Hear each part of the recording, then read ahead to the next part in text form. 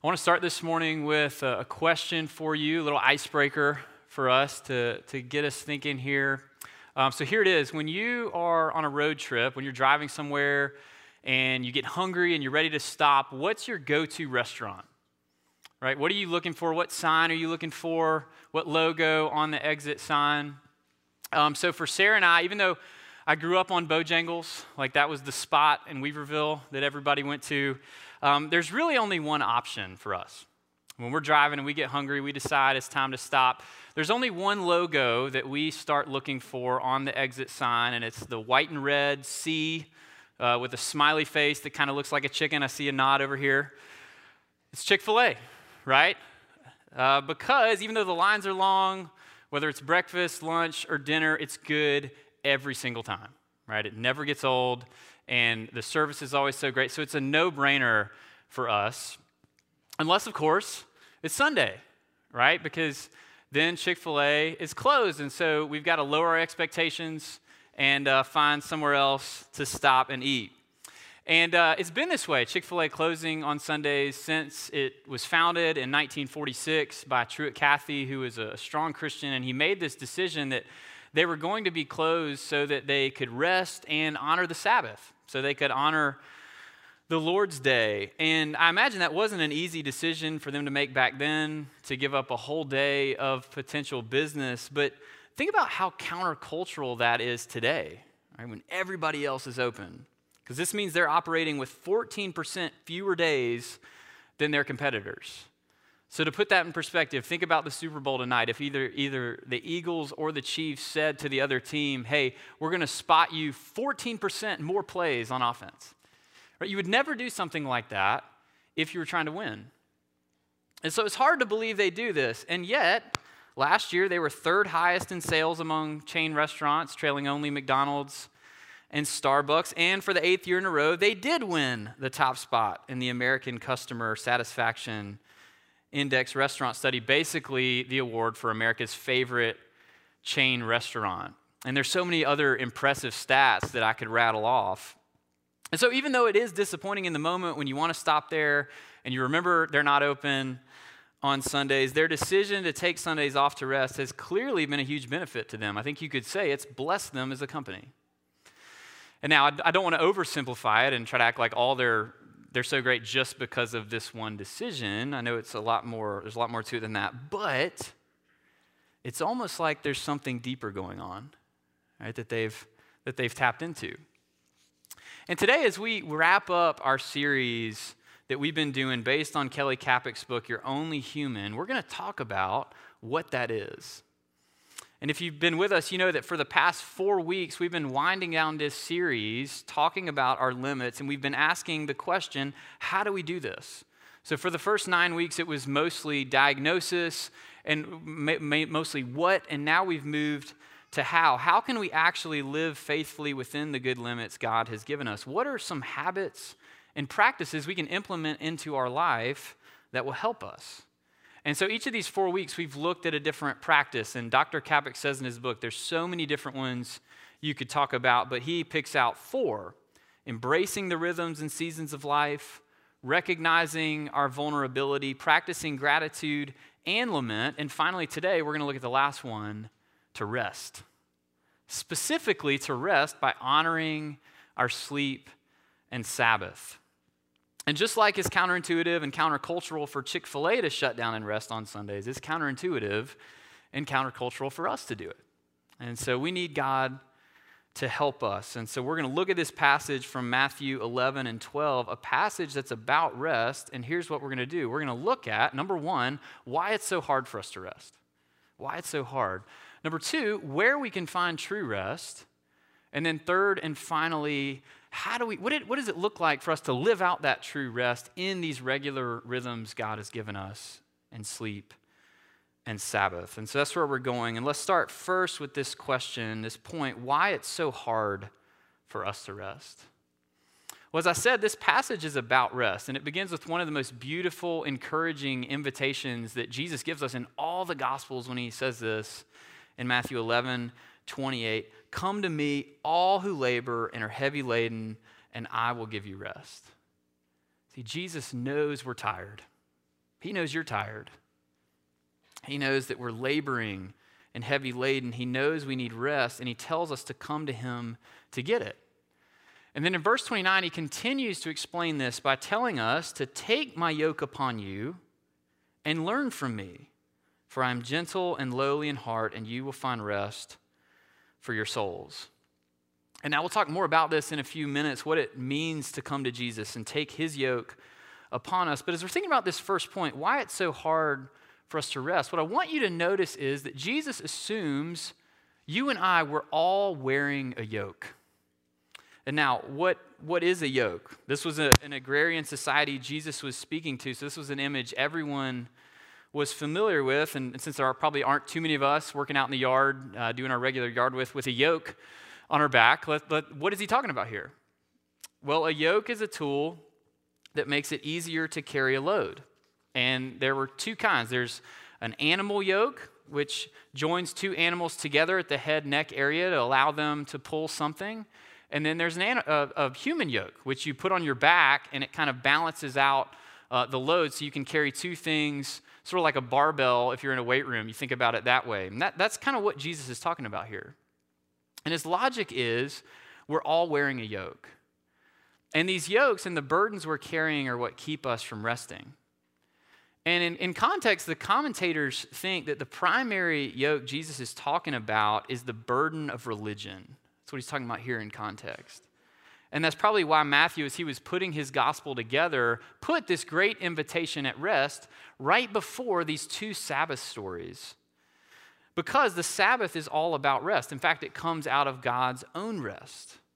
And not that God needs to rest in the same way we do, right? Because we're finite, because we're limited, and so we need rest. God doesn't get tired. He doesn't need rest in the same way we do. But the creation account in Genesis tells us that after he finished his work of creation, that he did rest. Genesis 2:2 tells us on the seventh day, God finished his work that he had done, and he rested on the seventh day from all his work that he had done. So God blessed the seventh day and made it holy, because on it God rested from all his work that he had done in creation. And so this is the kind of rest that you get when you finish something and you're satisfied with it, right? You sit back and you look at it and say, that's really good. I'm proud of that. And so I'm going to rest because the work is done. And that's what God did. And that's what the Sabbath was supposed to be. It was supposed to be an invitation to enjoy this rest with God, to look at him and to delight in what he's done and to rest. And that's why the prophet Isaiah tells us in Isaiah 58 that we're to call the Sabbath a delight. And that as we do, it helps us take delight ourselves in the Lord. But when you read these stories, it's clear that's not what it was at this time. The Pharisees, the religious leaders of the day, they'd made it all about rules. They'd come up with 39 different categories of work that you couldn't do on the Sabbath. And they worked so meticulously to make it completely black and white, so you could always keep score, so you could always know exactly how you were doing in terms of your own Sabbath keeping. And so, as a result, it was anything but a delight. And what it was is it was a proving ground. It was a source of personal and religious pride. It was a way to perform your way into being good enough for God. It was all about the work of self-justification, a way to try to answer the question, am I okay? Am I enough? So it was a heavy yoke the people were carrying. And Jesus knew this. And he knew it was a yoke that was never going to give them the rest God wanted to give them. And as you and I think about our own yokes today, the ones that we carry, Jesus knows the same thing is true for us. Because like them, you and I also carry around yokes that are way too heavy for us. And for some of us, we're like them, right? We carry around the yoke of religious performance, keeping all the rules, dutifully reading our Bibles, having a quiet time, going through our prayer lists, finding ways to serve and give of our time and our money, keeping the Sabbath. All good things, great things. But they're not flowing from a heart that's at rest in the love of God, but they're flowing from a heart that's exhausted and that's frantic, trying to figure out, am I going to be okay? But like we said, this kind of religion we're talking about, when you boil it down, it's really all about performance. It's about achievement. It's about proving yourself. And so the yokes we're carrying, they don't have to be about religion. It can really be anything you're looking to in your life to perform. Being from the Asheville area, I'd always heard of this guy, Thomas Wolfe, when I was growing up. We would go to plays at the Thomas Wolfe Auditorium for school field trips in downtown Asheville. And I knew he was a famous writer, but didn't really know much about him. But I finally got around to reading some of his stuff this summer. And in his first novel, Look Homeward, Angel, which is an autobiographical novel that he's writing basically about his own experience growing up in the Asheville area, he says this about his main character, Eugene Grant. And he says that as he was growing up, quote, Eugene wanted the two things all men want. He wanted to be loved, and he wanted to be famous. He wanted to be loved, and he wanted to be famous. And I read that this summer, and that line like nailed me in the heart. It did, because what he's saying is you and I, we all want to be loved. And we all want to be known. Like, yeah, maybe you don't want to be famous, but we all want to be known. Right? And so to help us think about this, let's use that. What are you looking to be loved? What are you looking to be known? Work is a really obvious one. Maybe you're busting it to climb the ladder to prove you're good enough, to prove you're good enough to your parents, to prove you're good enough to yourself, to prove you're good enough to God. Maybe it's your success as a parent and how well your kids turn out. It can be pressure and expectations from your family that you're trying to live up to. You can be carrying the yoke of being the perfect friend. Or maybe it's just like having all of your life perfectly put together and ordered and under control all of the time. For me, it can be this deadly combination of religion and work, because for me, they go together, which is really dangerous. These yokes are why it's so hard for us to rest, because we look to them to prove ourselves, to get the love and validation we long for, but they can never quite give it to us, and so we can't stop. Right? We have to keep going. And so it makes rest feel like this elusive thing that we're chasing all the time. I was thinking about it like when our cat gets out. It's like me trying to chase our cat when he doesn't want to come inside. Right? Chasing a cat is a lot harder than a dog. A dog, they're both faster than you, but a cat's so much more slippery, right? You just can't catch it. And I know for me, that's how rest feels so much of the time. Like I want it so bad. It feels like I'm almost there, but I can't get it. Right? I can't hold on to it. And so what happens is this inner unrest, it then moves into and impacts our outer practices of rest. So it makes us minimize the importance of our sleep, or it makes us restless when we do sleep. It causes us to do what the Psalms talk about, to stay up late, eating the bread of anxious toil. Causes us maybe to set our alarms a little bit earlier than we really need to. I started tracking my sleep last year and realized I was doing this. It's like I need to repent and not wake up so early. It's okay if I'm not as productive. Right? And it causes us to laugh at the idea of keeping a Sabbath. It's like, are you serious? Take a whole day off from work, take a whole day off from my regular chores and errands. Like, you got to be kidding me. Like, there's no way I'm going to do that. I'm going to get way too far behind. See, we don't know how to rest. We're looking for it. We want it. But it's so hard for us. And so then how can we get it? Second, where can we find this true rest that we need? This deep soul rest that no amount of time off or no vacation is ever going to give us. Well, Jesus says we have to come to him. We have to take off all these other yokes that we're wearing, and we have to put on his. Again, here's what he says in verse 28. He says, "Come to me, all who labor and are heavy laden, and I will give you rest. Take my yoke upon you and learn from me, for I am gentle and lowly in heart, and you will find rest for your souls, for my yoke is easy and my burden is light." But now, what does that mean, and how does Jesus' yoke bring us rest? This is what he's illustrating as he boldly confronts the religious leaders in these stories in chapter 12. Because in both of these interactions, Jesus isn't trying to say, we're done with the Sabbath, do away with it, but he's trying to show how it's become a religious yoke that's weighing the people down, that's not giving them the rest it was intended to. And in the first interaction in verses 1 through 8, as the Pharisees criticize him and his disciples for picking and eating grain on the Sabbath, Jesus shows them it's okay to do something normal and necessary on the Sabbath. He shows them the Sabbath is about refreshment. And then in the second interaction in verses 9 through 14, as he heals this man's hand, he shows them it's about healing. It's about restoring what's broken.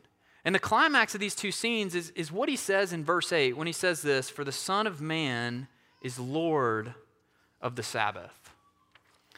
And no shocker here, but Tim Keller is really insightful in the way he unpacks this.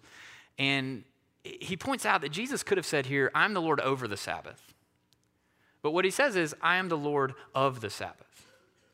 And he says in saying this, Jesus is saying a lot more than, hey, I'm in charge of the Sabbath so I can make the rules about it.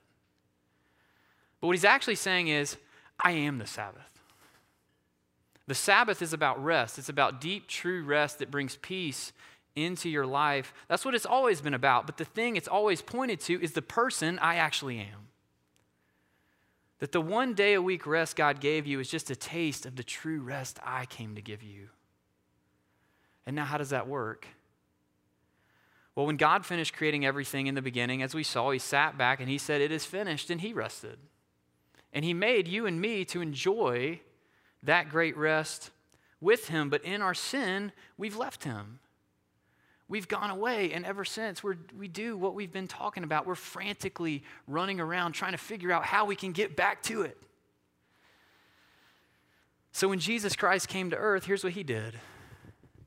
He left the perfect rest of God with his Father in heaven that he'd enjoyed for all of eternity, and he came down into the unrest of our lives and of the broken world around us. And though he was the sinless, perfectly known and loved Son, on the cross he was cast out and cursed in our place. Why? So that very sinful people like you and me can be confident that we're perfectly known and perfectly loved by God in spite of all of our sin. See, God said it is finished, and he rested after his ultimate act of creation. But on the cross, after his ultimate act of redemption, Jesus said it is finished, and now we can rest. Because the work, the capital work, the capital W work is done. And see, when you and I see that, when we see that it's done, when we see we don't have to keep running around trying to prove ourselves anymore, then we can throw off all these other exhausting yokes we're carrying and we can put on his. His yoke of love and acceptance. His yoke that's easy and his burden that's light. We used to have these ankle weights when I was a kid that when I first got serious about trying to train for sports, I would use sometimes. And they were like these little weights that you could strap around your ankles. They were probably 5 pounds a piece. And sometimes I'd put them on and I'd kind of like run or jump, try to practice basketball with them. And admittedly, I have no idea if they had any benefit, right? I almost think they didn't, thinking about it. But I do know this, if I wore them for 15 or 20 minutes and then I took them off, like I felt so light. Right? I felt like I could run so fast. I felt like I could jump so high. I'm not saying I actually could, but it at least felt like that because I'd had these weights weighing me down. And so when you take Jesus' yoke upon you, all of a sudden you feel light. You feel free. And you don't just feel that way, you actually are. Because these weights that have been weighing you down and have been killing you are gone. Because it's done, it's finished. And that doesn't mean all you do is literally sit around and rest all the time. Right? God calls us to work. He calls us to work hard. He calls us to get after it in all the different areas of our lives. But once your heart is settled and you've got this deep rest in Jesus, it radically changes what that looks like for you. Because the weight of your world, the weight of your very existence isn't on the line anymore. You're not carrying that. And so you can work hard, but you can do it with a relaxed heart. And you can do that in your work. You can do that as a parent. You can do that as a friend. You can do that as a Christian. And then when it comes to actual rest, things like your sleep and like keeping a Sabbath each week, you can be human and actually start to do it. And so finally, what does it look like for us to live this out in these regular rhythms God's given us of sleep and Sabbath? I'm going to be brief here, but first, our sleep. So once you've got this deeper rest, you can then start to see every night as an invitation from your Creator and Redeemer to experience this in a concrete way.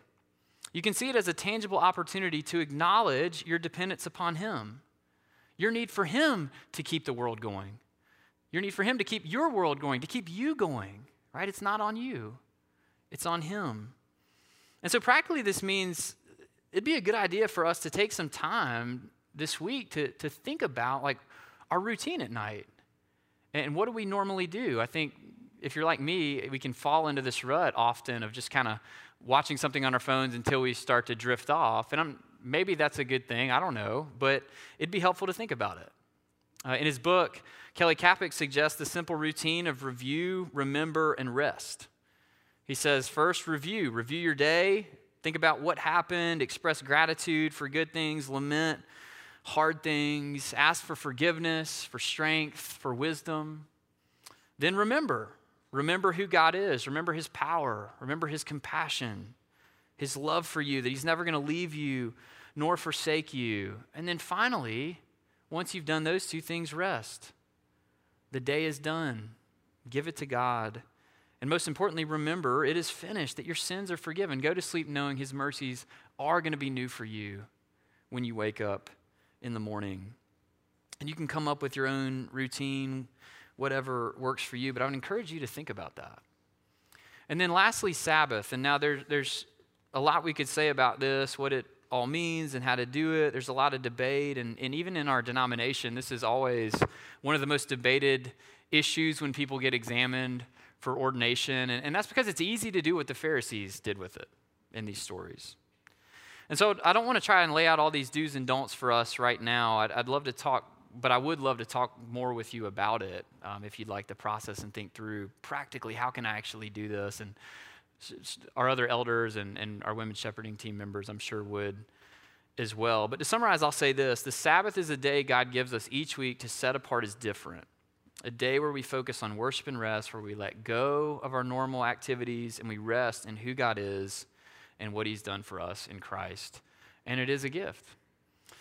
And now instead of me continuing to flesh this out for you, I'm really excited to invite up Doug and Caitlin Rose, members at Hope here, who are going to share a little bit about Sabbath and what it's looked like for them and how it's been a gift for their family.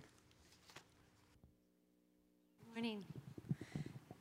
Earlier, I thanked Aaron. It's just a privilege to be able to be up here. Sabbath has been such a gift that our family has begun practicing over the past 5 years, and I'm excited to share with you about the ways that it's been that for us. Yeah, so good morning. This morning, and actually we did sit together during the 9 o'clock service, just as a confirmation. So this morning at the... I also don't know how close I can get to you. I know, I'm like, I don't so want far our away. microphones to like make a noise or something. Come close. Okay.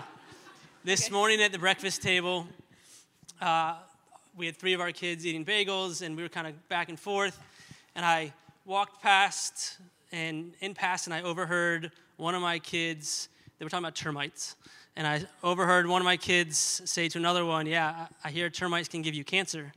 And they were talking about this because their aunt and uncle just tried to buy a house, and inspection came back, so that's termites. That's why they're talking. Then I walked back past the table, and I heard one of them say to another one, I hear they can eat you. And then it was at that point that I decided to step in and offer some clarity. And like my kids and termites, I feel like, had some misconceptions about Sabbath 5 years ago when we set out to try and start practicing it. I went to a leadership meeting at Hope at the Old Providence site, and the topic was on the disciplines, spiritual disciplines, and one of them was Sabbath, and I kind of was pricked. Like, I want to explore this. I'm not sure what it's about, but I had this misconception that it was kind of like popcorn at a movie theater. Like, the movie's the main event, popcorn's the add-on. You kind of, If you want to do it, great. If not, no big deal. Also kind of had this misconception that it was just a form of self-care. So just another way to kind of take care of yourself in this me-centric movement. But we knew that we wanted to explore it. And I was with a friend at a party a couple of days later who I thought took Sabbath seriously. So I asked him what he thought about it. And a day later, he texted me to let me know there was something on my front porch. And I went outside, and it was a bottle of kosher wine from Israel and this Messianic Judaism book on a liturgy book on how to keep Sabbath. So I was like, I guess we're doing this.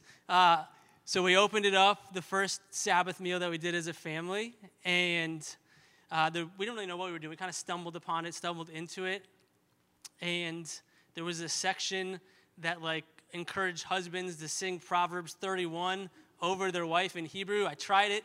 We decided we would never do that again. And we were kind of off to the races in figuring out what it looked like for our family to celebrate Sabbath. And I love that Aaron referenced the Isaiah passage of Sabbath being a delight, because that's been our family's intention and our desire as we've kind of been on this journey. And Kate's going to share a little bit about just what those practices look like for us. Sure, and I would just say that, this is something we've chosen as a family. It's not something that necessarily all of you will start practicing, but it's just been the way and the rhythm that we've kind of created to kind of help us really turn off and rest. So I would say for me, we have 4 children. I homeschool. We also have a small business that runs out of our house. And so, as you can imagine, by Saturday, our house is a complete disaster show. And there's usually a lot of mess to clean up. And I think in order for me to turn off, it's really important to kind of tidy a little bit. So I call all my troops, the 4 kids, and everyone has to help to kind of prepare the house for us to be able to do that. So it's cleaning up. We also enjoy celebrating with a special meal on Saturday night, which sometimes is carry out if we're just exhausted. And sometimes it's a little bit more thought through. But basically by mealtime on Saturday night, we decide to turn off our phones completely for 24 hours and kind of turn towards each other. And we've been blessed to invite other families and other people into that mealtime. But as a family, every Saturday night, we try to, set apart the time with the meal. And as Doug mentioned, some of that is with some liturgy. We light candles. There's a blessing over the children that Doug will do. And we kind of bless the bread that we're eating that night. And then the mealtime itself, we tend to ask each other, what are we needing to rest from this week? And when we started this, our youngest was 2, and now he's 6. So the questions obviously have gotten a little bit deeper, and our kids are able to engage us a little bit more. But it's a really good way to kind of think through our past week and be honest about what we're needing to rest from. And then we usually just have a different question that we kind of engage one another over, and the night with maybe a dessert and going to bed actually pretty early. Last night, we laughed this morning, but I think we were asleep by 8:30. So we're early on Sabbath nights. And then the Sunday kind of flows into a desire to be here and be with our community and with our church and getting a chance to worship. Sometimes we'll listen to a book on tape or have cinnamon rolls beforehand, but we come here and we get to worship. And then the afternoon for me is typically a nap, and sometimes a chance to read something or reflect or journal in ways that maybe during the week I don't get to. And similarly for Doug, some poetry or time at a coffee shop or a one-on-one time with the child. But I think just allowing ourselves to be in our space and not doing a ton of things that I would naturally run towards maybe for my worth. I have an efficiency idol and want to get a lot of things done. So it's good to just be. And then, we're pretty intentional about kind of transitioning from that back into the workday, usually around 4 or 5 o'clock on Sunday. We'll kind of turn our phone back on, and we have to start preparing for Monday morning. Yeah. So I love that one of the points in the sermon from Aaron was, why is it hard to rest? And he asked if we'd share how we struggle to rest. And for me personally, most of my struggles to rest stem from what I would call a broken relationship to work. And I've kind of identified over the last 5 years during this path of Sabbath rest, kind of 2 seasons. And the first was a season where it felt like most of the time I was trying to push this rock up a hill, and therefore it the lie that I was believing was if I stop working, then this thing's going to fall apart, or I have to keep working in order to make this thing work. And then more recently, over the last 2 years, it's transitioned to it feels like I'm chasing a rock down a hill, or even on worse days, like the rock is chasing me down the hill. And it's just a different season, but the lie is there's too much to do. I have to keep working because there's not enough time in a week to get the things I need to done, let alone taking a whole day off. And then there's, even underneath that, the bigger lie of I just turned 40. Okay, so the passage in Genesis 11 where the people are gathering and deciding, like, let's go make a name for ourselves. And so what does it look like for me to, in my work, like be saying things like, okay, like you need to do something that gets you recognized, make this bigger, improve this, make it grand. And so I bring all of those questions, those lies, which I kind of call like small thoughts, into like this moment of Sabbath and this choice of, am I going to actually turn them off? And I feel like my hope and our hope is that God would meet us over that 24-hour period with big thoughts. And so you don't need to make a name for yourself. I've already given you a name. And like this Sabbath rest is actually helping you order time in this rhythm of work and rest that I've created for you. And I've ordered time and space for your good. And so I think everything we do on Sabbath, it's not like this like personal optimization so that we can go have like a more effective work week. It's trying to orient our hearts so that they're enlarged into the things of God and to bigger things than the small lies that we can tend to. Do you want to share any more about kind of yours? Great. I mean, I kind of alluded to it earlier, but I think a lot of lies for me, or what I'm kind of striving for in the week, is just maximizing how much I can get done and managing a lot of different things between life and raising kids and a job. So just being able to set all those things aside and recognize that there's freedom to just be, and that I'm loved, and that those things will get done when they need to get done. And I remember initially, like, I would sneak into the laundry room and like throw a load in real quick and like hope Doug didn't see me. I wasn't gonna like do anything. He wasn't gonna be mad, and it's okay if you need to do laundry on the Sabbath. I'm not the Sabbath czar. Yeah, but I think there was this part of me that like was like, is this work? Is that work? And I think 5 years in now, I don't struggle with that as much anymore. But there really is a different kind of cadence to our home on that day, and like a peace that comes with just kind of shutting off. So as we were preparing for this week, I asked our kids just around the table and kind of in passing to, explain your experience of Shabbat. We call it, that's like the Jewish word, Hebrew word for Sabbath. How do you experience Sabbath? And we got some great answers. Then I asked our oldest, who's 12, about to turn 13, if she would just write something down for me. I wanted to hear what she had to say. And I loved what she wrote so much, so I kind of hoodwinked her into now sharing. So she's going to read, kind of in closing, her experience of our Sabbath practice. One of the things I love about Shabbat is how we get to sit down as a whole family together and share a meal and talk about our week. With 4 kids, it is very rare for us to get a meal all together on a weeknight because of all the activities we are committed to. On weeks where school feels like it will never end, I really look forward to Saturday and Sunday because I know it is a chance for me to slow down and have real rest. However, it can be very hard for me to slow down because when I have things that are waiting to get done, I have a difficult time letting myself rest in the presence of the Lord. Although I know that the Lord has placed the Sabbath for our own good and it is the ordained day of rest, this is a struggle to this day for me. God reminds me every week that He knows it's not going to be the easiest of decisions to let myself pause, but He has commanded us to keep the Sabbath day, and it is for our good, renewing and strengthening us for the week to come. Amen.